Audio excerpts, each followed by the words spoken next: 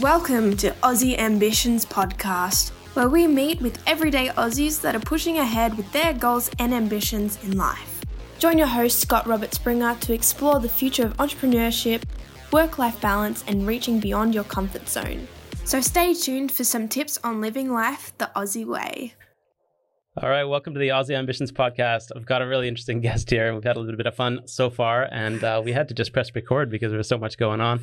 Our guest is John Naylor. How are you, John? I'm going extremely well, Scott. All right. So we got you on the wide cam here. I just wanted to introduce you as somebody that I met early in the morning. We were out and happened to be the same spots doing similar things, riding an e-foil. So this is this electronic surfboard. And John runs a company called eCentral, and he can tell us a bit about that. But yeah, I just wanted to get a little bit of a taste on his life hacks and some of his experience. So, John, over to you. Can you tell us a bit about yourself?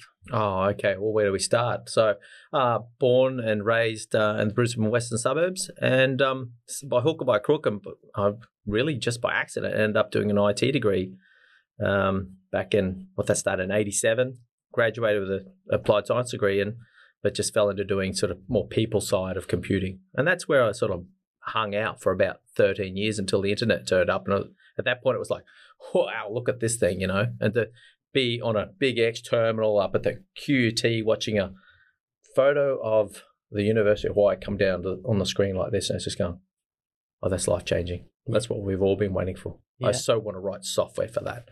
Right. And the rest is history. Okay. So software, when I met you, you were telling me a bit about some of the many aspects the company does, but SEO is one of the things that you guys have a great understanding of. Is that right? Yeah. And it's just come through the 20 odd years or 22 years almost of history for the business. So, back then it was like pretty much anybody could hack together a bit of a website if they applied themselves and, got the Netscape browser up and you just sort of, as I said, I just fell in love with the platform, thinking, I can write software, I can write websites, and those, distributable, throughout the world. A software is no longer constrained by the four walls of a building and the people who operate those computers. Software now has a global reach. Yeah. And along the way, SEO just became this thing where you just learnt skills. Yeah. You just learnt skills. Yeah.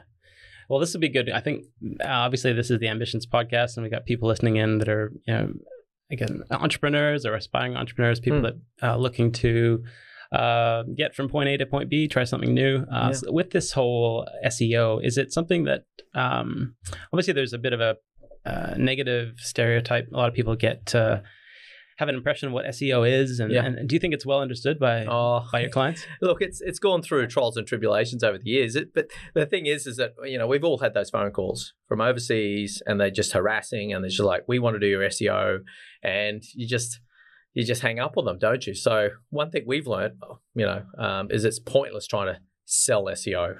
It's pointless trying to reach out to people because the door just slams in your face, the phone hangs up. Actually, it's never been that rude, but people just don't dial in at all. But the truth of the matter, the fact is that, and we've got metrics around some of our clients where we measure, say, the amount of business that comes in from ads and the amount of business that comes in from search engine optimization.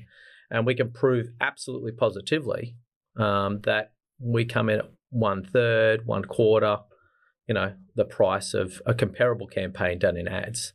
Okay. That's significant. Oh, for sure. I think maybe that we can put that out there for people so if anybody running a business, you probably need some help getting the word out, right? So just basic level, you probably have a website. You need to get your message if it's a campaign or just your main services out there. So people go down either paid ads or they go for like the more organic, right? Would you get ranking higher in Google? Yeah. Is there more to SEO than just the Google picture? Does it go beyond Google? Oh, no, well, life is Google. I mean, we had that recent scare with the threat from Google to leave the country, but thankfully that didn't happen. I mean, my whole business flashed before my eyes. That was really quite scary. But no, Google's 90+% of the traffic. Yeah. And funny enough, and I kind of think about, you think, how's Bing doing their search technology? They're going to recruit Google engineers and doing kind of the same, aren't they? So when we actually we thought, this Bing thing might be that, Google might leave. We're going to go down the Bing path, like most people will use that as their preferred search engine. how did we rank? So we went in all our metrics, looked at all our clients across Bing, and we found out we were pretty much on par. So my response then is, if you do what you do for Google, it's probably going to work for Bing. And that's got the majority of the market covered. Yeah. Okay. Look, I think just the reinforcing that Google has this power, that is a topic that I think worth. Are they listening now? Yeah, exactly. Actually, I should demo these lights. We actually have the Google Home automation. Oh, right. Where you can, voice activation and control things. I won't, just for fear of shutting off something I don't want to, I won't try to give a bad demo. But yeah, it is pretty amazing that the integration of things and all that. In the SEO world, and I guess your whole tech world, is it still about the keywords? Is Google still about the this idea of typing in a couple of keywords and letting the results come at you, or is there more to it in terms of Google's listening to every podcast and is going to rank you accordingly? Do you get that kind of knowledge? Or yeah, absolutely. Look, there's one really, really big secret that we've discovered about Google, which only goes out through our clients. I wouldn't reveal that to you. And there's even a specific thing that we do to play to that. Yeah. But otherwise, the next most important thing, which I'm happy to reveal, is that it's really a content game these days. Google is out there looking for good content that answers questions. And what are those questions? Well, Google's showing you, if you type in a keyword, so if you picked out something like Podcast Studio Gold Coast, it's going to give you a bunch of results and show you where podcast studios are. But more importantly, it's going to tell you other questions people are asking around that space. And it might be, where is a cost-effective podcast studio on the Gold Coast? And so those questions that Google is suggesting that other people have searched for are actually kind of what was used to be called a long tail search. And you really want to be in the job of week in, week out, answering those questions with content.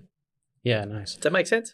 Totally. And I was just thinking about our own experience. Again, the whole idea of doing this podcast is about going through those steps as someone that has started something from absolute scratch, so that others could do the same, and we could kind of share those little pieces of knowledge along the way. And one of the things is, if you Google yourself, Aussie Ambitions podcast, what you realize is it's picking up every of the latest podcasts, right down to the day. So it's a absolutely fresh crawling of this content. Yeah. So just like you might update your website, our website ranks okay, but and depends for which terms, of course. Yeah. But at the end of the day, that they're in creating content, not just keywords, but content. It's right up there.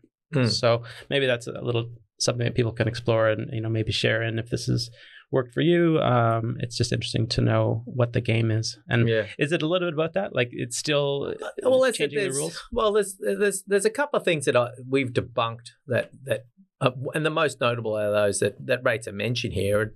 And I get on a podcast or a chat or listening to something and there's a question space. So I see what you're saying, but what's this about the backlink still being relevant? What's this with the backlink? So what's a backlink anyway? It's a link. It says they put the word back on it, so it's 2 syllables. It sounds cooler to say. No, it's just a link. So we do very, very little link building. Yeah. Now, we've got clients that are top of search and doing extremely well from that work we do for them, even to the point where things, they pop up on a search result, we're just like, whoa, we just never expected that. But then again, we have been beavering away for 3 years for them, going on 4. So, due respect. Now, in that whole time, we've never built a single link to their website. So I say, those people are out there that are pitching backlinks and, you've got products like SEMrush and stuff like that. They're out there promoting. We're going to do analysis on the backlinks of your competitors and you, and give you directions of where to get more backlinks. I'm going, I'm sorry. That's badly spent money. Yeah. Well, I think that's my experience. The other people want to jump on and scream that down. They're welcome to do that, but we're doing extremely well without it. Well, that's a bit of those life hacks and the professional hacks actually on that, because you don't want to be in this day and age. You can't be wasting any money. Reinvest it, spend it in different ways. Something that's got some positive ROI to it, right? Interesting. Well, the world of SEO. People can look into it for themselves, and But fair to say, it should be an important part of any marketing mix. Like, don't neglect it. Is that kind of the general feel, or can some businesses operate on a bit of autopilot? Look, the main failing, and we'll talk about this off camera. I don't mind going back to it because it's really important. Is that kind of some of our clients are like growing businesses, like 10, 20 staff, or they might be a bit smaller, sort of husband and wife ownership with a couple of guys working for them. What we've encountered around their approach to digital until we come on the scene is that he's doing some Instagram, she's looking after the Facebook, but nothing's actually happening. And even worse so, nothing's happening on the website. And so the big flip over that we do when we start doing what we do week in, week out, is it's website first. Website feeds Google, website entertains potential customers on your website. Those content pieces then get distributed out to Facebook, Instagram, LinkedIn, whatever else you can do to promote them, put them into a newsletter. So it's this content first strategy, distribute widely, and it could be a podcast where we've done that sort of stuff work for our clients as well. Yeah. Is that content first sort of strategy in a scheduled and, belligerent manner. We got to do this. Yeah. Okay. That makes sense. I mean, if you follow the topics of SEO, I mean, there'll be advice and, your top 5 things to do and whatever. And, a lot of them will say publish regularly and just speak regularly. So I think, let's put it out there that people can have a good understanding of it. And then there's a whole next level of efficiency where, you're top of the rankings for those certain keywords. And in helping clients, just to get my head around this, how many keywords are they trying to master? Are we talking about hundreds, or is it sort of like 5 or 10, just the most important ones for the business? Oh, no. Well, there's always those ones. Well, look, they're predominantly our work. Our perfect client is some sort of is a trade business, a plumber, an arborist, a pest controller or something that's got 3, 4 or more guys on the road. They're running a serious business. There's multi-million-dollar turnover. Right. And for those guys, they're tradies. And when you need a plumber, you're going to Google plumber. You might Google plumber Brisbane. You might Google plumber local near me, which just drives me insane. But anyway, because then Google's got to work out where you are and then present your search results. So you're not helping Google when you do that, by the way, So there's a lot of work around sort of obviously keywords. And then the sort of product ranges that distill down from that. So like plumbers down to hot water systems, down to drainage, sewage problems, toilets, et cetera, et cetera. So pretty colorless sort of client I've picked out, but it's absolutely true. Yeah. And so keywords, people are going to look for a plumber. It's water in the bathroom, or on the bathroom floor, the kitchen's let go, the sink, whatever, something's gone wrong, poo in the backyard, it's like, we need a plumber. A plumber near me. No, not near me, Pick your suburb. That's good. Do us a favor. That's good. Nice and colorful. But look, I mean, it translates to your business, right? So have a think about how that relates to you. And I think it does pay to look beyond your 1 or 2 keywords. There's probably more aspects where leads can come your way. And I think the more you can get those bases covered, then you can manage the leads. Just on the whole data world, I mean, you talk about websites and so on. What's your thoughts about, retaining control? Because the website, everyone's got control of their own website, right? That's still the case. Yeah. You can choose where to host it. You can download the data and all that. Are you kind of a big data guy, like data privacy? And I don't know, where do you sit on all this? Is it a concern for the world at large? You can have to expand. No, what the actual the analytics or the client's privacy? Or? Yeah, it's basically like if you were going to do a bunch of marketing in the Facebook world, for example, you're essentially feeding a lot of intelligence through that system. And you're hopefully directing traffic back to your website. But a lot of that, they've got like lead generation forms on Facebook. So if you're running a Facebook ad, they might just say, "Oh, would you like to use our that Facebook world? Leads, Facebook leads?" That's alien to me. I don't know what you're talking about. Okay, well, that's maybe more digital ads. Planet Mars. LinkedIn does the same. You want to run some ads and things. They've got their lead generation form, which is supposedly perhaps more efficient, or they'll try to pitch it to you. Do you have any concerns about driving traffic through those kind of systems where there's extra people looking at your data, or maybe at a more aggregate level? No, I'm just what concerns me about all that more so. Look, those guys have picked the pockets anyway. The guys run those big platforms, your Facebooks, your LinkedIn's, or your Google, and they're promoting their form-based inquiry systems. They've already picked the pockets of the clients, and that's even part of this big deal with the media bargaining code. Is the news media are supposed to now, under this media bargaining code, somehow get some intelligence about the behaviours of the people using the platforms. And that's where Google have gone, I don't think so. And Facebook, well, they just shut down for a week, didn't they? So, yeah, they've got the data. So it's sort of too late to be concerned about that. The bigger concern, to answer your question, is the fact that, particularly for the businesses I look after, they don't want a lead form from some nondescript person that may or may not answer the phone when they call, because we don't answer phones anymore, do we? They want that person on the phone. They want them to ring. So I'm sorry, lead forms for me leave me a bit cold, because anybody with a personality, anyone that's got a growing business, anybody that's got real serious desires about getting ahead, who's got some sales skills, they're going to want to have a conversation with the person that's, seeking their services, because that's the way you convey personality. That's the way you convey a point of difference.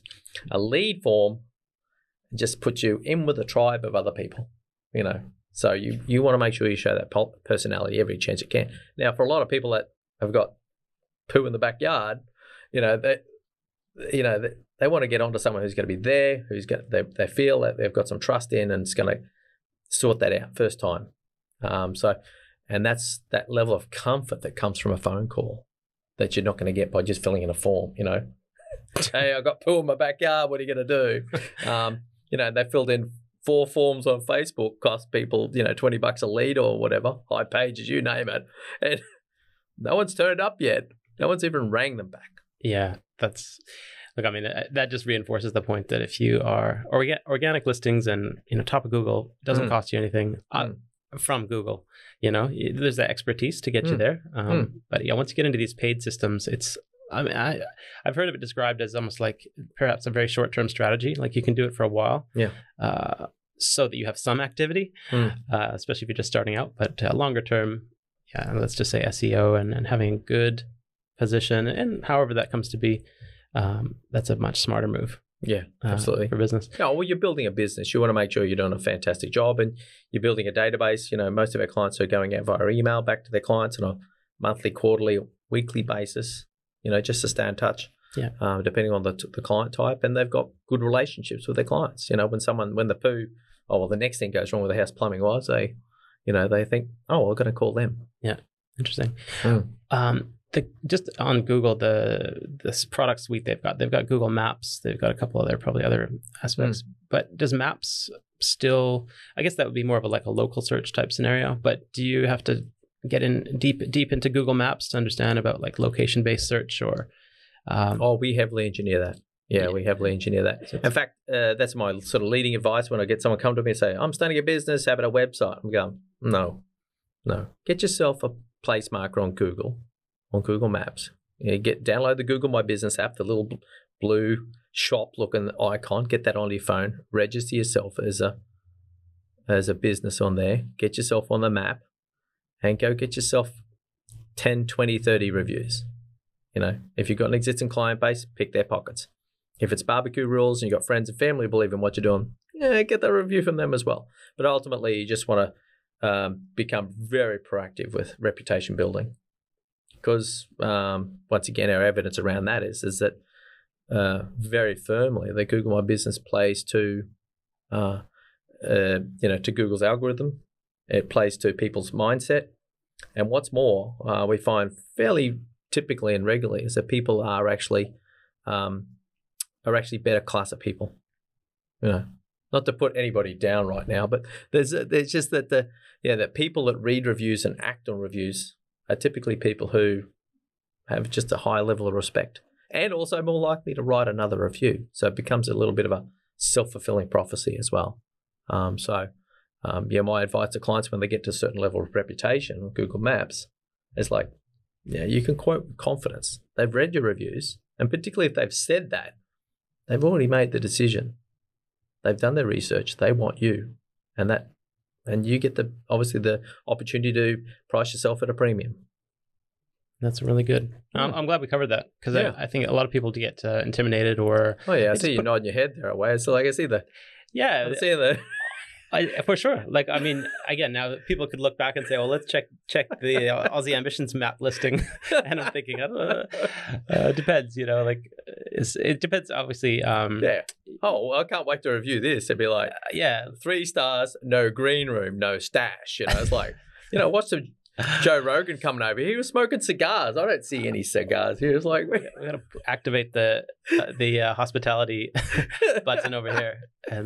And then swarm, everything comes in. Well, if we're going to judge it on the green room and the lack of stash and the lack of cigars, I'm not saying for the after party, Scott. Hey, we have lasers and we have a smoke machine, so you're getting that on the exit. There's no doubt. That's very GC. Yeah, doof. We need some beats, but look, I mean, this is a little techie lead off, but I mean, ultimately, it's good to get. Right from the expert, right from the source. Yeah. All this stuff, like if I go back to when I met you, which was only a couple of weeks ago, I basically picture this as a guy that's 6 a.m, he's sitting in a lawn chair. He looks pretty content. Kind of got some business persona. I couldn't quite place it, but you looked like you were organized, and he had a laptop. Looked like a full battery, full charge. So he's obviously prepared. And I'm thinking, what is the deal? And I'm ready, like I'm just barely awake, trying to get ready for my little, e-surfing lesson there. And and this is kind of laptop. So, hey, how you going? So what's that about? What's the morning routine for you with a laptop at the side of the water? Look, I'm an early riser. Yeah. And that comes. No, it's just always pretty much been the case. Well, certainly since back in the day, and I'm sure we'll get around to talking about my life on a boat, but there's a genuine lack of sleep because living on a boat, every little sound or something is like, oh, what was that? Was that the mast coming down? Was that the anchor dragging? So there's always that sensitivity that you develop as a guy, someone that lives on a boat, and you're the skipper. You're responsible for this thing's your home, and there's all sorts of perils out there to get you. So you're a light sleeper. But no, I've doubled down on that. In the past sort of 3 or 4 years, where as I've rebooted the business, I've come to appreciate that actually that insomnia, some people would call it, actually becomes a bit of an asset because you do rise early. You do get up, and if you talk to anyone that's in the motivational game or business coaching game, that's like, well, where do you get an extra hour in your day? It's like at the start.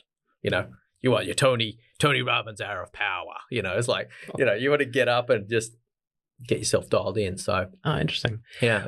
Are you like always plugged in, given that you're running your own company, a company that's well established? Are you, as a business owner, you're always having to like just keep an eye on things, whether it's just checking email, or are you more in the project world where you just, or like, do you have a dashboard? No. Look, there's my email's my inbox. Yeah. Which is 5-hour work week type stuff is a really heavily filter and make sure that you're only getting important stuff in your inbox. So that works well for me. And but otherwise, I'm always there for my clients. We've got a retained clientele of 5, 6, 7 at the moment, I think. And so they email me, they're going to get a response.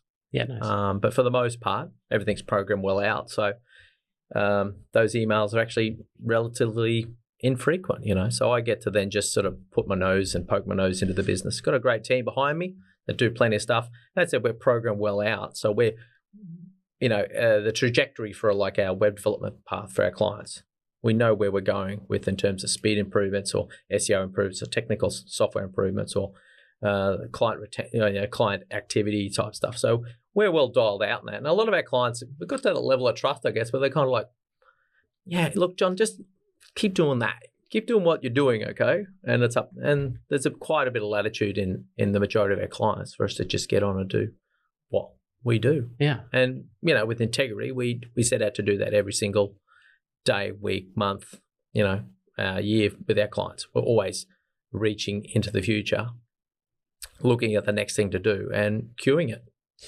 Yeah. I mean, so you've created this business and this model where, exactly right. So you got these clients that are happy and fulfilled and growing and profitable. I wouldn't reach that far. Well, I'll have to read those reviews. But let's say like the 5-hour work week that you described, that hints to I mean, like, so that's a movement, right? So there's people out there that someone said, like, let's create this 5-hour mark.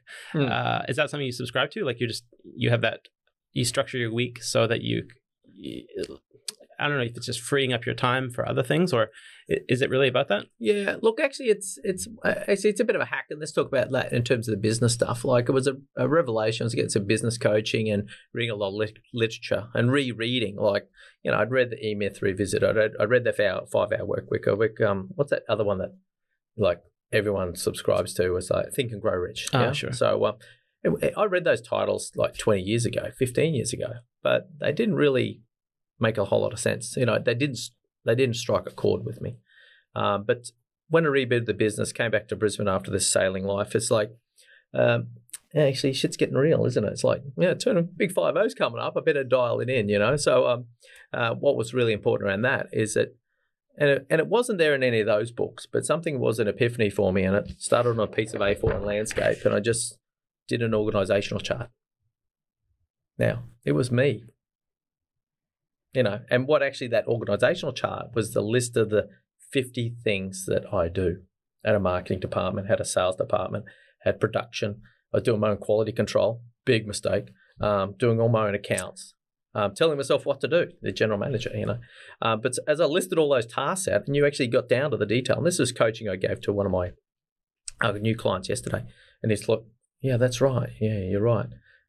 Is that when you stand back and look at that, there's two really important revelations. It's like, because you got a list of 50 things you're doing. You go, whoa, no wonder my life's a mess. No wonder I'm a mess. No wonder I can't do any of these one thing reliably, because it's, your mind's this 50-piece puzzle. Wow. Yeah. So that was a real revelation for me. So what came about from that said, and the next thing, and whenever I'm coaching people around this, I say, well, the next thing to do is like, all right, we've done that list, and with this other client, and he said, like, what's your worst thing? And he says, I hate writing blogs. I said, well, you've just engaged this. You've just taken the first step on distancing yourself from as many of these tasks as you possibly can, and retaining the ones you want. Now, no one had ever told me that, but that for me, and that Sunday that I did that, and I don't know where that bit of paper went, but it was a revelation for me. It's a really powerful mover. That's neat. So there was like some imbalance maybe some time ago where it was just like there were long days and long weeks. No, they weren't long days. You just wasn't working that hard even then. But no, I just when you try to do 50 different things, and certainly you can't be a professional and amazing at 50 different things. You're just asking too much of yourself. And as you hive off and find amazing people that come to you, or and only get the best people, obviously. But as you start to hive off, say, hey, because people are happy to work on invoice, there's work from home parents, people older and retire an age, and people just starting out, and they get in contact with you and say, oh, have you got something for me to do? And go, oh, you got an ABN? It's like, how do you feel about doing this for me? And they go, oh, I'd love to do that. I like this. Well, away you go. I like and this. And the weight lifted from your shoulders. It's really an epiphany. Yeah, like I feel that kind of an approach isn't well understood. Like, I mean, you got your normal employee staff and traditional employment path, and then this whole there's the freelancing. But yeah, like there's this sort of intermediary where you've got some work, but it's more about engaging people that are interested and giving this a chance. How did you go about finding people? Was it just exactly that, looking for freelancers and going from there? Or I'm just trying to provide some guidance for people that know they need to lighten their load and take the 50 things off. But where on earth do you find people to do that? Is it really like the freelancer market as a starting point, or advice around that? No. I'm just thinking social media would be one. So you could say, no. The thing is that we all know people. Mm-hmm. We all know people that do things, and we know people that already dabble in certain marketplaces or do have certain skills. So, for instance, my reboot for eCentral included, even a trip across to Scotland at the time as part of a around the world trip, and I went to see a girl that worked for me 8 years ago. She'd probably tell me it was 10. She does the detail. See, all right. She's the detail person. I went to her. I said, hey, that WordPress stuff you've been working with, I don't really like it. And I don't like it, but the hand coding, if we hand code the stuff, and you can do that, can't you? Yeah. And I appreciate you got a baby now and a husband. And can I send some work to you? Yeah. And show old friend with really good skills and really meticulous accuracy. And so it's like, I'm going to send you work in Scotland. Now, she's now a core person of the business. She's moved to Canada. God help her. Why would you ever do that? Really. Cold. Kelowna, even. That shit's expensive, man. Jeez, that was my birth home. That was my birthplace. Born there. You're kidding me. Yeah, born in Kelowna, British It's like Columbia. a better Zurich, isn't it?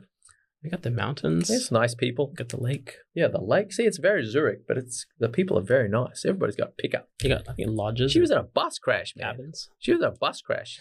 Uh-oh. Yeah, I had the baby in the trolley, but some pickup turned in front of the bus. Jeez. She's gone down the aisle. The roads there are, No, single lane. There's not a lot of room for It's air. the main street. It's like 3 lanes each way, Had a Jeep Cherokee. Wow, it's nuts. Got the roof off. Is it? Yeah. It was. Jeez, it sounds like it's developed into quite a metropolis then. I went to Revelstoke, man. Again, good solid ski hill. You've been there as well? Went to Revelstoke. Okay. All right. Yeah, Jeez, climbed Eagle Pass Mountain. You been up there? no, I have not. That was weird. Is this a summertime climb or a, Yeah, it was July. That's summertime over there, isn't it? yeah? Yeah, so an old friend that came sailing with me once upon a time was going, we're going to go do this hike. Are you up to it? I go, oh, man. I hike back home. I was like, well, it's higher than anything in Australia. And shit got weird up there, I tell you. Yeah. We ended up on the roof of some fire hut that had been rebuilt by some people illegally. They said, well, we don't care the fire hut got burnt down. We're going to build it again anyway. So we're up on the roof of that. Old mate's brought one of those blow-up dinosaur suits. Him and his wife have got twins that are like, cried a little bit to start with. They're 12 months older than the old. And they just hiked up and they go, you with us, old man? I go, I'll see you at the top. Try and keep up. Anyway, old mate turned up with a drone as well. So next thing you know, dancing on the roof of this hut on the top of Eagle Pass Mountain with the drone doing circuits around us with old mate dancing in his inflatable dinosaur suit. And I've got a baby in arms and it's like, Jeez. that's Canada, man. Hey, It's loose. photos or it didn't happen. I mean, videos even. I got the video. Yeah. Jeez, behind the scenes. Subscribe to John's Patreon channel and for all that. And it is Special amazing. footage. Like, I know we're off topic right now, but that's look, where we always aim to take it. Hey, look, exploration. You got the Explorer mug. I'm sporting the Captain's mug. You got Explorer. Okay. So, can I keep this? It's like, yeah, merch. It's a legitimate strategy. Put the product in the hands of your customers. No, no, it's like that moment in The Big Short. Yeah, it's like, can I have one of these mugs? You just pinch it. Nobody would notice. Favorite movie of all time. Anyway, Yeah. what were we talking? We were about? getting a little feel for the life people hacks. talking about the people. And you found the people. So you went inner circle, like see who you know. Yeah. Don't go too far because if you go too far out, you're taking a risk. You gotta do you trust this person? But I think from what I took away from it is that you knew people, not in the sense that they were needing employment or anything, but it was just like who can you tap for maybe one task and maybe that goes to it expands from there. So you don't have to overthink it. Yeah. But let's do the math on it. So I'm doing 50 things inside 10 hours a week. So the actual incremental amount of minutes in each of those tasks is quite small. So you got to kind of expand it or go find extra clients that want it, group some together. But yeah, you sort of go out and say, you're staying home. Yeah, so Mary Lynn's her name. So her child's now 3, I think. I should know that. She does a whole chunk of the development work. So she's been an understudy to me. And honestly, she's a way ahead of me on a number of things these days, and her work is meticulous. I was like that online. Yeah, it looks all right. Yeah. Neat. Whereas her stuff is aces. That's neat. And that goes, I know that before we started, you were starting to think, well, what's our goals for this whole podcast thing? What are we trying to do here? Honestly, you do look at, no pressure to deliver on these goals, but at the end of the day, I know we're here, we look around and it's like, what do you see? We're in Australia, we're on the Gold Coast, and you take a look around and you kind of get a feel that people are perhaps underemployed or they've just got a bit of this theme called the idle capacity, which is people are just a few extra minutes in the day, and what are they doing or what could they do? And that kind of fills an interesting void. So I'm gonna take a little personal challenge on that to see how we do that. And we've done that to some degree. Like we had an audio guy come in and he was just had a couple extra hours, and they help us do some config, and then that led into lots of other things. So. Yeah, well, it's kind of one of those things that sort of happened organically, and as you hear the political, and the labour market rattling the cage, sort of saying underemployment, but it's kind of, even within a small, medium, large business, there's a certain amount of gig economy going on, whereas someone's vocation is content writing. And even my lead content writer, he's got two jobs, and he's filling in a full week. And we've got a trajectory where, I'm hoping to fill in his entire week, but we know that in the meantime, he's going to have to color in the blocks, and that's working out for him. Working out, yeah. And I do think it's healthy to have that kind of a bit of that hustling. It's maybe goes back to the caveman days of trying to like fight, hunt for your own food and be hungry. I think it's Well, you think about there's plenty of people, and I mean just so many people out there that are stay at home for some reason, or there's a limitation how much time they can put into work, and they're not people that are ever going to be in the dole queue. They're not ever going to take a benefit. They're always going to want to do meaningful work. That's just their nature. So there's just droves of them out there, and whether they're raising a small child or whether they're staying home, being a carer, or for whatever other reason, they've got a limit on the amount of time they can put into work per se. They're dying for it, and they're probably, and particularly in the digital space, that is you'd appreciate. But in so many spaces now, there's so many jobs that can be done from home. It's like, so many people have said to me in the past year, it's like, oh, this working from home, it's a revelation. I'll go, welcome to the party.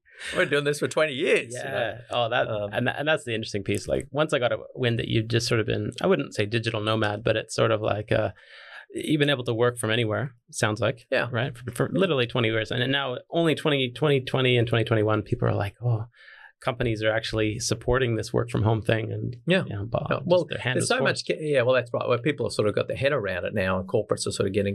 Look, I still love to press the flesh, and I love to have a chat. Clearly, I'm here now, but there's just so much that people just need to do in isolation, work-wise, and you just stand clear of that and let them do their thing. There's a level of trust involved, but they're going to do it for the right price, and they're obligated to make sure the quality is what it should be. So get out of their way, let them do it.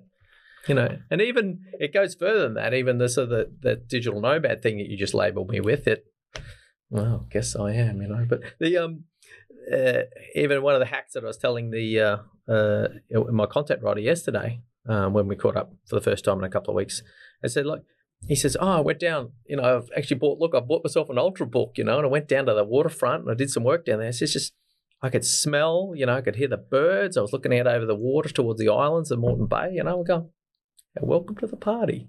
Welcome to the party. But I said, now, the hack on that to even go to the next level is that where the work stuff is even, you try and funnel it into your wait time.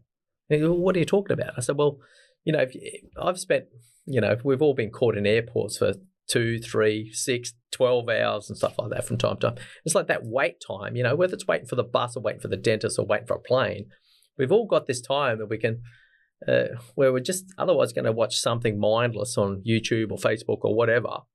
No, that's the time you plow into your work. So, well, you know what, that thing I got to do, let's get on top of that. So when I reach my destination, or when I get into the doctor, or whatever it is I'm waiting for my friend to turn up at the coffee shop, if I can get ahead on that now, then I've just freed up a block of time forward, haven't I? Particularly if it's in advance. So, so that's one of the things that I had to say to him just yesterday. That's pretty neat. Jesus, is that going in your book? Are you going to publish a book on all these little... I've had it suggested. Yeah? I've had it suggested. Are you a book writing kind of guy? No, can I get someone else to do that for me? It's like, let me just check that organizational chart. It's like, no, that's still on me at the moment. I'll find someone though, I guarantee. Well, you're definitely living with some chapters. So you've done a bit of travel. You ended up in Canada, Scotland. You mentioned.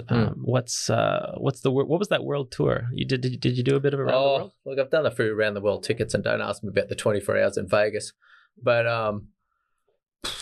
no, I love it. How was the 24 hours in Vegas? We haven't got that long. Pictures? No, but no evidence. It involved shooting guns with former CAI operatives and a prostitute, and what else is in there? Business meeting. Well, it's just no face tattoos. no face tattoos. Some late night tacos. You know, it's like no, scars. I didn't marry. I didn't. You know, I only had $80 stolen off me, but even that story's worth 160, I reckon, easy. So, anyway, so never mind that. We'll do that some other time. It's too good a story to try and encapsulate as quickly as I did. I just didn't do it justice. Yeah. All right, fill us in on the rest. But sorry, what was the question? Like the traveling? I got the traveling bug a few years ago. Yeah. It was And is it the ability again? People will balance. You know, some people have to save up money and then they realize, okay, I've got enough to travel. In Australia being far away, it's not that cheap to go too far. But is it because nature of your work that you could travel at the same time? Like, were you on the laptop in these countries, or was that a time of your life where you were not necessarily working? Oh, no, it's always laptop, always on. Okay. Yeah. So basically travel. And so there is that sense of basically living your life, but not in one location, right? So you're just exploring and still connected to your work, though.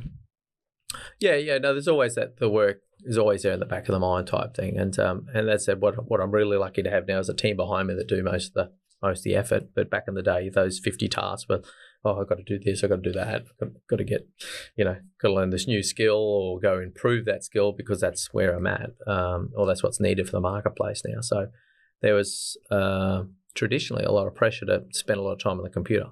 But that's even one of the things, like there's a couple of things I love to debunk in terms of the digital nomad scene, it's like a couple of really good ones. It's like, if you got some content writing gig and you think, oh, well, that's it, I can get way ahead and I can go have this amazing holiday in northern Thailand, back when you could, it's like, is that you'd be up there, but you got this obligation. If you're not ahead on your work and you've got a deadline looming, like bang goes the party mode. You've got an obligation to stay there. Your friends are on scooters going up to a waterfall and setting fire to things. Whatever you do in northern Thailand, you can't go. You've got to stay back and do your work. And so that's a challenge. So there's that sort of thing where, if you truly want to go traveling, actually doing that as a digital nomad, it has got its challenges. And there's some careful planning and obviously a good deal of trust and a really good work ethic about getting ahead on everything. So when that party suddenly happens where it's like, hey, we're going to get in scooters, we're going up to the waterfall and set fire to something. It's like, well, I'm in. You don't want to have to go, I've got to stay here and do this. You don't want to be in that. You've got to get ahead on that sort of stuff. That's neat. I mean, I can exactly relate to that. And it's maybe just to describe that, because it's especially if you're on this entrepreneurial path, you're basically in charge of your own destiny, right? And so there's no room for losing a client or having one bad experience. Like, you're always wanting to build and keep sustainable, right? You can't take any missteps, but then you're sort of in these amazing destinations and you have to make that call. You're like, am I going out?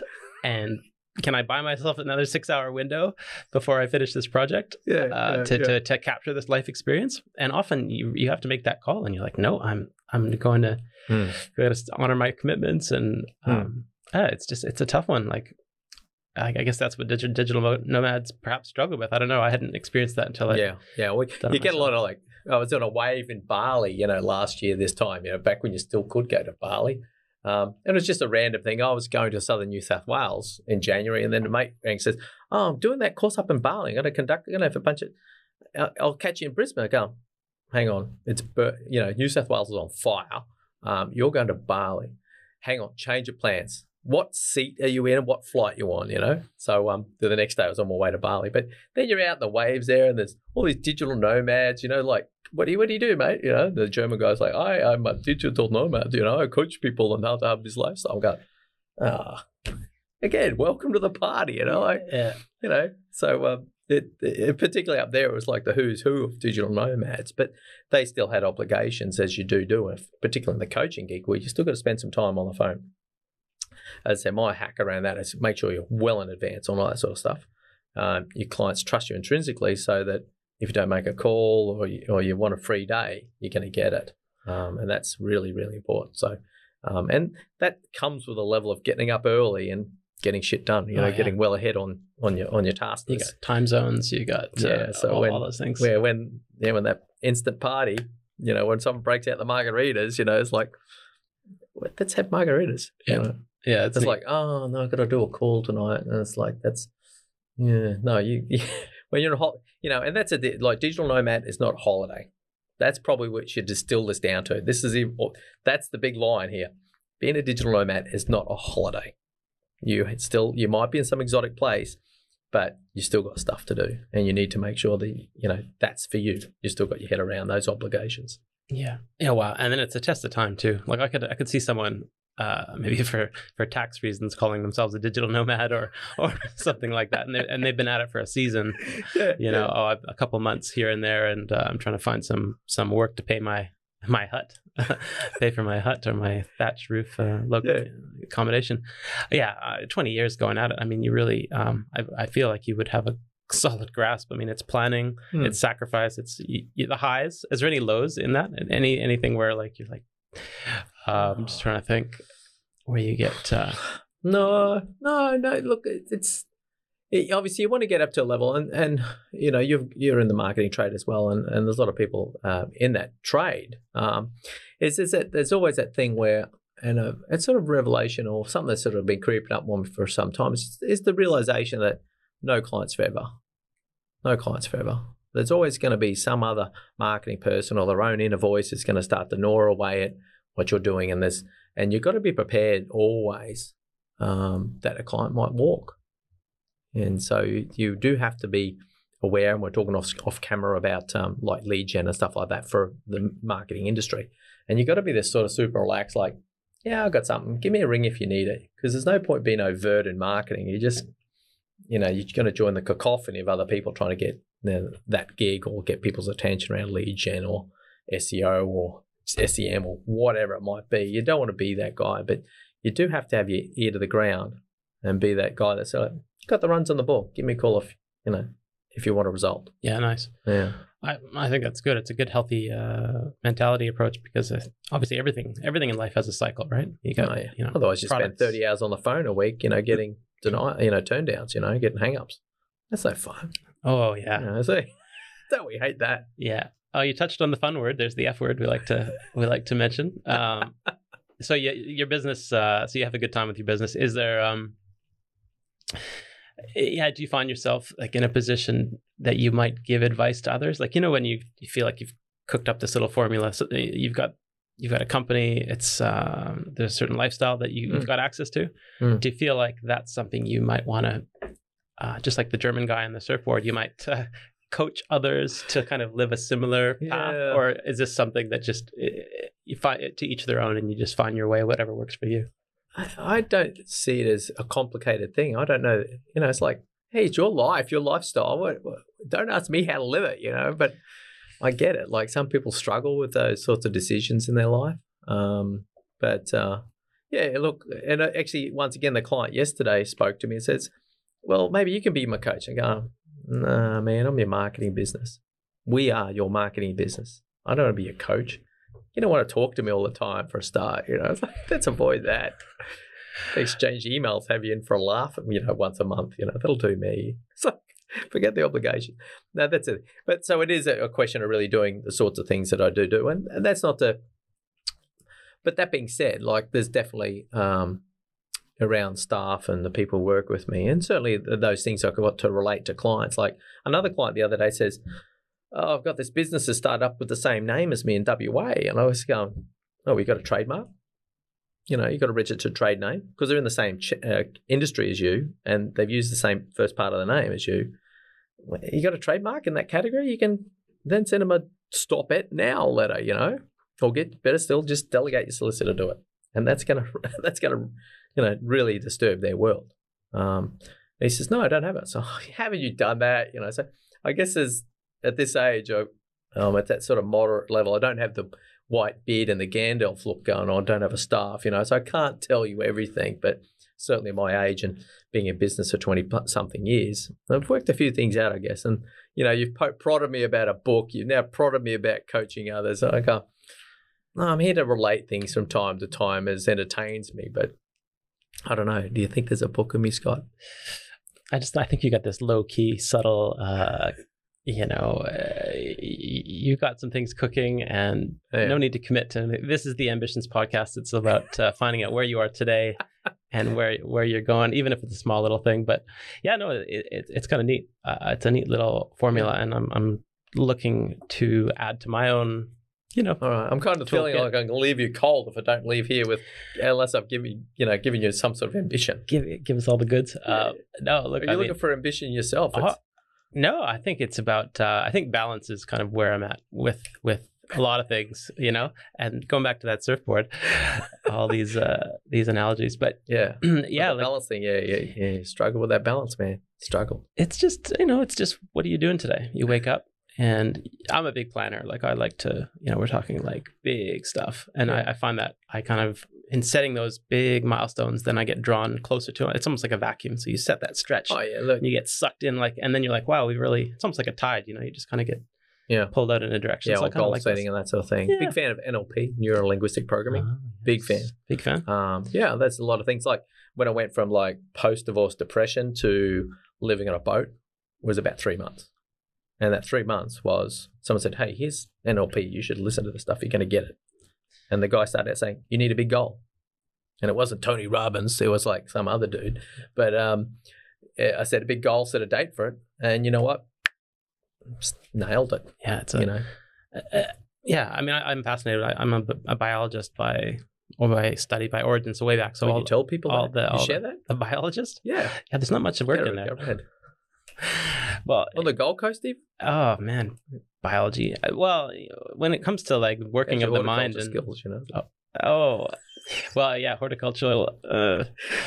Anyway, your question. All the skills can be used, transferable skills, but just how the mind works. A lot of this is like psychology and what motivates people, and it's just kind of what gets people going. No reason to overthink it, but what do people have access to? What I don't like is when people just feel like they just don't have a sense of direction. That I have a hard time relating to that because I feel like someone knows where they are now and they know maybe where they want to go. So just and it could be all sorts of things. Like even yourself now, like do you think more about like leisure and just doing more activities or anything like that? Is there anything that just Yeah. No, well, let's get down to a core thing. It's like there's a couple of things that are drivers for me, well distilled down and thought about at depth. And that's it. Like, obviously you can tell from my demeanor now, the conversation today, it's like fun's a big part of it. We met learning e-foiling, hydrofoiling, electric foils, it's like loose, 50 plus getting one of those babies. It can be messy and harmful, Anyway, so there's a big orientation towards doing things that are entertaining, Yeah. So you say, John, why don't you write a book? And I'll go, hey, can you make that entertaining for me? Do I have to touch type, 300 pages? Yeah, really? Then how about we start with 50, How about you do some coaching? So I don't know. Can you make it fun for me? So there's a big orientation around that. And that's an important factor around the decisions I make on what to do with my time. Yeah. Times, that thing that is non-negotiable. It's non-negotiable. We can make all the money. We can lose that money. We can make it again. Can't make back time. We can only lose it. It's interesting. So there's that. I feel a bit of pressure around that. Like people say, you talk fast. You're always doing lots of things. Well, I've got a lot to do and a limited time to do it because time is non-negotiable. So big focus. Therefore, towards lifestyle over, lifestyle balance, over work. And that's just kind of where I am. Yeah. Second thing, as I've gone blank on, let's move on. Yeah, that's all right. Well, I mean, that's other key value. Yeah. Other key value, and jump in is spending quality time with great people. So spending quality time with great people. Really enjoying being here today. So and then the people I spend time with, I always want to make sure they're quality people. And then there's a definition for that, even about what quality people are. They might be experts in their field or someone that I've got a deep friendship for or affection for. So quality people could be a range of things. What's your? I like that you mentioned the people. A lot of the technology gets in the way these days. People are like, let's do a Zoom call and this and that. Yeah. Or there's getting together with your mates. That's one thing. But like maybe at the life stage you're at now, and what's your percentage of new people that you meet, like on a regular? Like in the business, you probably meet new clients occasionally. You're out there networking. Yeah, look, networking particularly is unquestionably important in business building. So you've got to spend as much time as you possibly can meeting people. But that could be random. But fun though.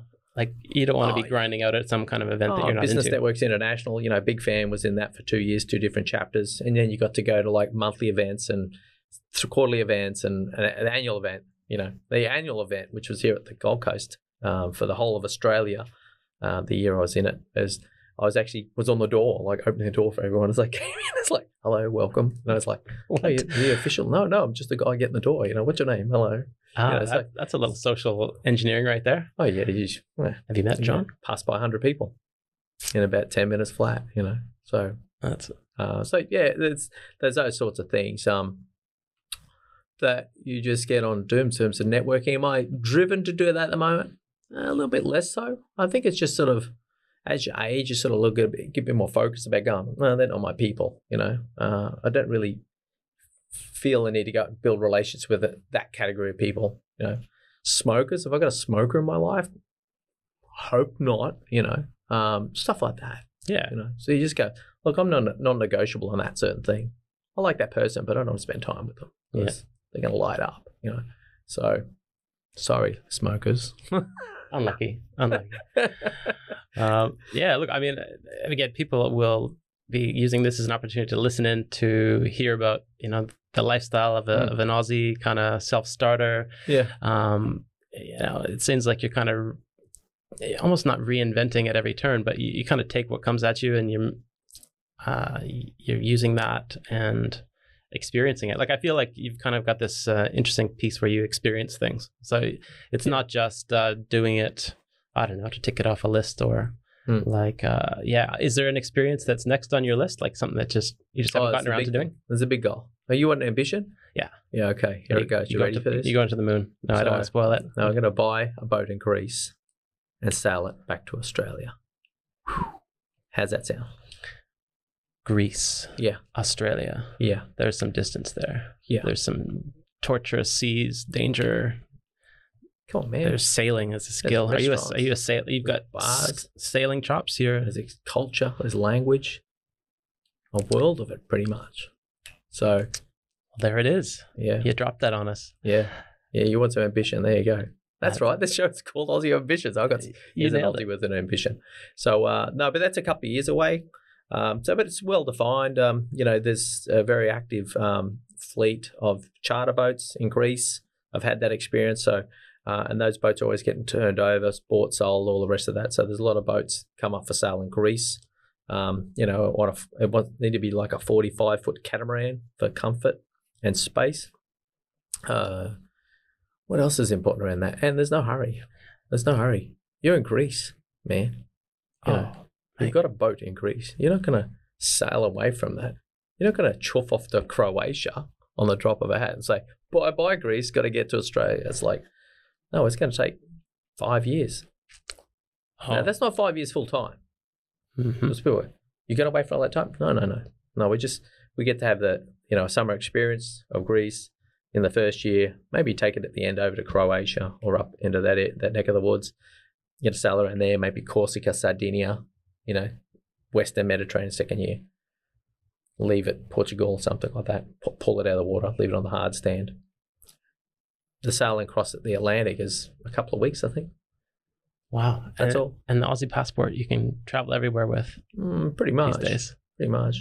But I think there was someone we upset recently, wasn't there? Yeah, we didn't get into. I'm glad we steered her clear of any political stuff. Again, there's always just this moment in time, right? What are we, March? Oh, yeah. 2021. Well, you're a professional in the podcast game. I've done a little bit of video and that sort of thing. You don't want to timestamp stuff. You get a political, you're going to, that statement for me just then was ambiguous enough that I could reply because Australians are always going to be upsetting someone. Look, I mean, who's to say that it's any specific country? Yeah. Or subgroup or. I honestly like the strong stance they take on things, and it might seem ridiculous to those that are I'll be doing this again. Yep, we're going to take on China on this one issue. There you had to go name names. We're going to get shadow banned. C word. Look, I mean, it's we've got a unique part of the world where... well, you're getting all serious on me. I was just talking about like making fun of someone and them taking offense because they've popped the collar, you know? It's like, you knew when your collar turned up and then all of a sudden they're upset and they want to punch you in the face. You know? It's like, it's better get out of this bar, you know? Yeah, well, it's dynamic. Let's say there's always something, topic of the day. It changes pretty quickly. So anyway, yeah, makes it easy to cover off on opinions. What do you think of this? You might go to the next bar and say something inappropriate to someone else at that bar. You're gonna run out of bars someday. Yeah. Oh, jeez. I feel like we should try something in our new format. We might give you the honor of doing our new what's the word? It's sort of an integrated format. We might do a few questions just to keep you on your toes. Okay. And we might send you on your way. Might just recruit our film coordinator over there. And what's James going to do? Something useful? Yeah. I mean, he's just there pushing buttons the whole show. He's just giving me the head nod that we're queued up, but we've got a few moments, let's just say, and a bit of a keepsake for you. So this will be this is legacy building stuff. All right. Just so you can pass this along to your mates. Bring it. All right. So we got a question for you about your ambitions as a younger person. So this is for you, John. John, when you were a kid, what did you want to be when you grew up? Oh, middle class. I just wanted to be middle class. Well, you sure wasn't. It wasn't to grow a mustache or something a bit more like you didn't want to be like a cowboy. Can you do Caterpillar? Can you do Caterpillar there? I don't know. We'll have to try on a different character. So skip to the next question. Let's go for movies. Yeah. Any movies that are must-sees for you? Like, what's on your highlight reel of movies? Well, nothing animated. I'm dead against animated. But no, we mentioned earlier, I must have watched Lethal Weapon like 100 times. I think 200 times. Just now, they've made more than one. No, but I watched it 100 times over. So Lethal Weapon, the first one, the original. Yeah, Groundhog Day. Actually, I'm really bad for watching movies over and over. Groundhog Day, just fantastic. And maybe what's it? What's the one with Tom Cruise and he's like the future soldier type thing? Oh yeah, Put on the beach. That was because that sort of deals with reliving the day, you know. And I really get in. And Groundhog Day sort of that same genre, like reliving the day until you get it right. That was a fantastic movie. What Tomorrow? Edge of Tomorrow. There we go. Edge of Tomorrow. So that was just awesome because it became this awesome soldier that killed the beast. Whereas what did Bill Murray do? He got the girl. Changed a few tires, bought some insurance, in his final day of that experience, he just, killed him. Yeah, Andy McDowell, that's all right. That was great. And some like sort of comedic elements to that movie. Like it was just genius and unexpected. Like, I don't know about you, but didn't you find that? Which one? Groundhog Day? No, Edge of Tomorrow. Just like the death, how many ways to die, like killed me. No, well, Bill Murray did the same thing. He stepped in front of trains, he drove cars off into lakes and stuff like that. Yeah. We stole the groundhog one there. It's just... I think it was the Edge of Tomorrow is a little bit more violent, which is sort of like, it hits you harder. So anyway, not for kids. All right. All right there, Mixmaster. What do we have next on the reel? Oh my God, Creep Factor 1000. All right. John, tell me about any encounters with wildlife you may have had. Well, there's this one time in Canada, where, it was up in the highlands. Not a goose, was it? No. Actually, no. It happened in California, LA. It's up. The mate said, we'll go stay at the family cabin behind LA, near the snow line. I'm going, snow in LA? Just out of the city? What? Like, what do you want, man? And it was that time of year. But we went out, he's like, we'll go chop some logs. It pulled out this big ass chainsaw. And I was like, I want to have a go at that. So we're going out the backyard to have a go at this chainsaw. And on a big log. And I go, what's happened there? What's that poo? Shit, let's call it. He says, and this is like some torn up fur. And it's like, and he said, that's probably bears eating something. I go, there's bears here? And at that point I thought, it's all right, I got the chainsaw. It's a big chainsaw. Bring it on, bear mofo. Yeah. Jeez, you've survived a bear encounter. Well, he didn't. Well, he didn't turn up. It's just no. He encountered bear poo and survived. Still, potential. Cats on both ends. That's good. All right, cats at 10 paces. All right, we got a tick on that special effect. We're gonna check for vote this up if you you're loving the cats. All right. We might finish on a culinary question. Is that a cat or a pussy? No, donut, man. Yeah, we've switched off.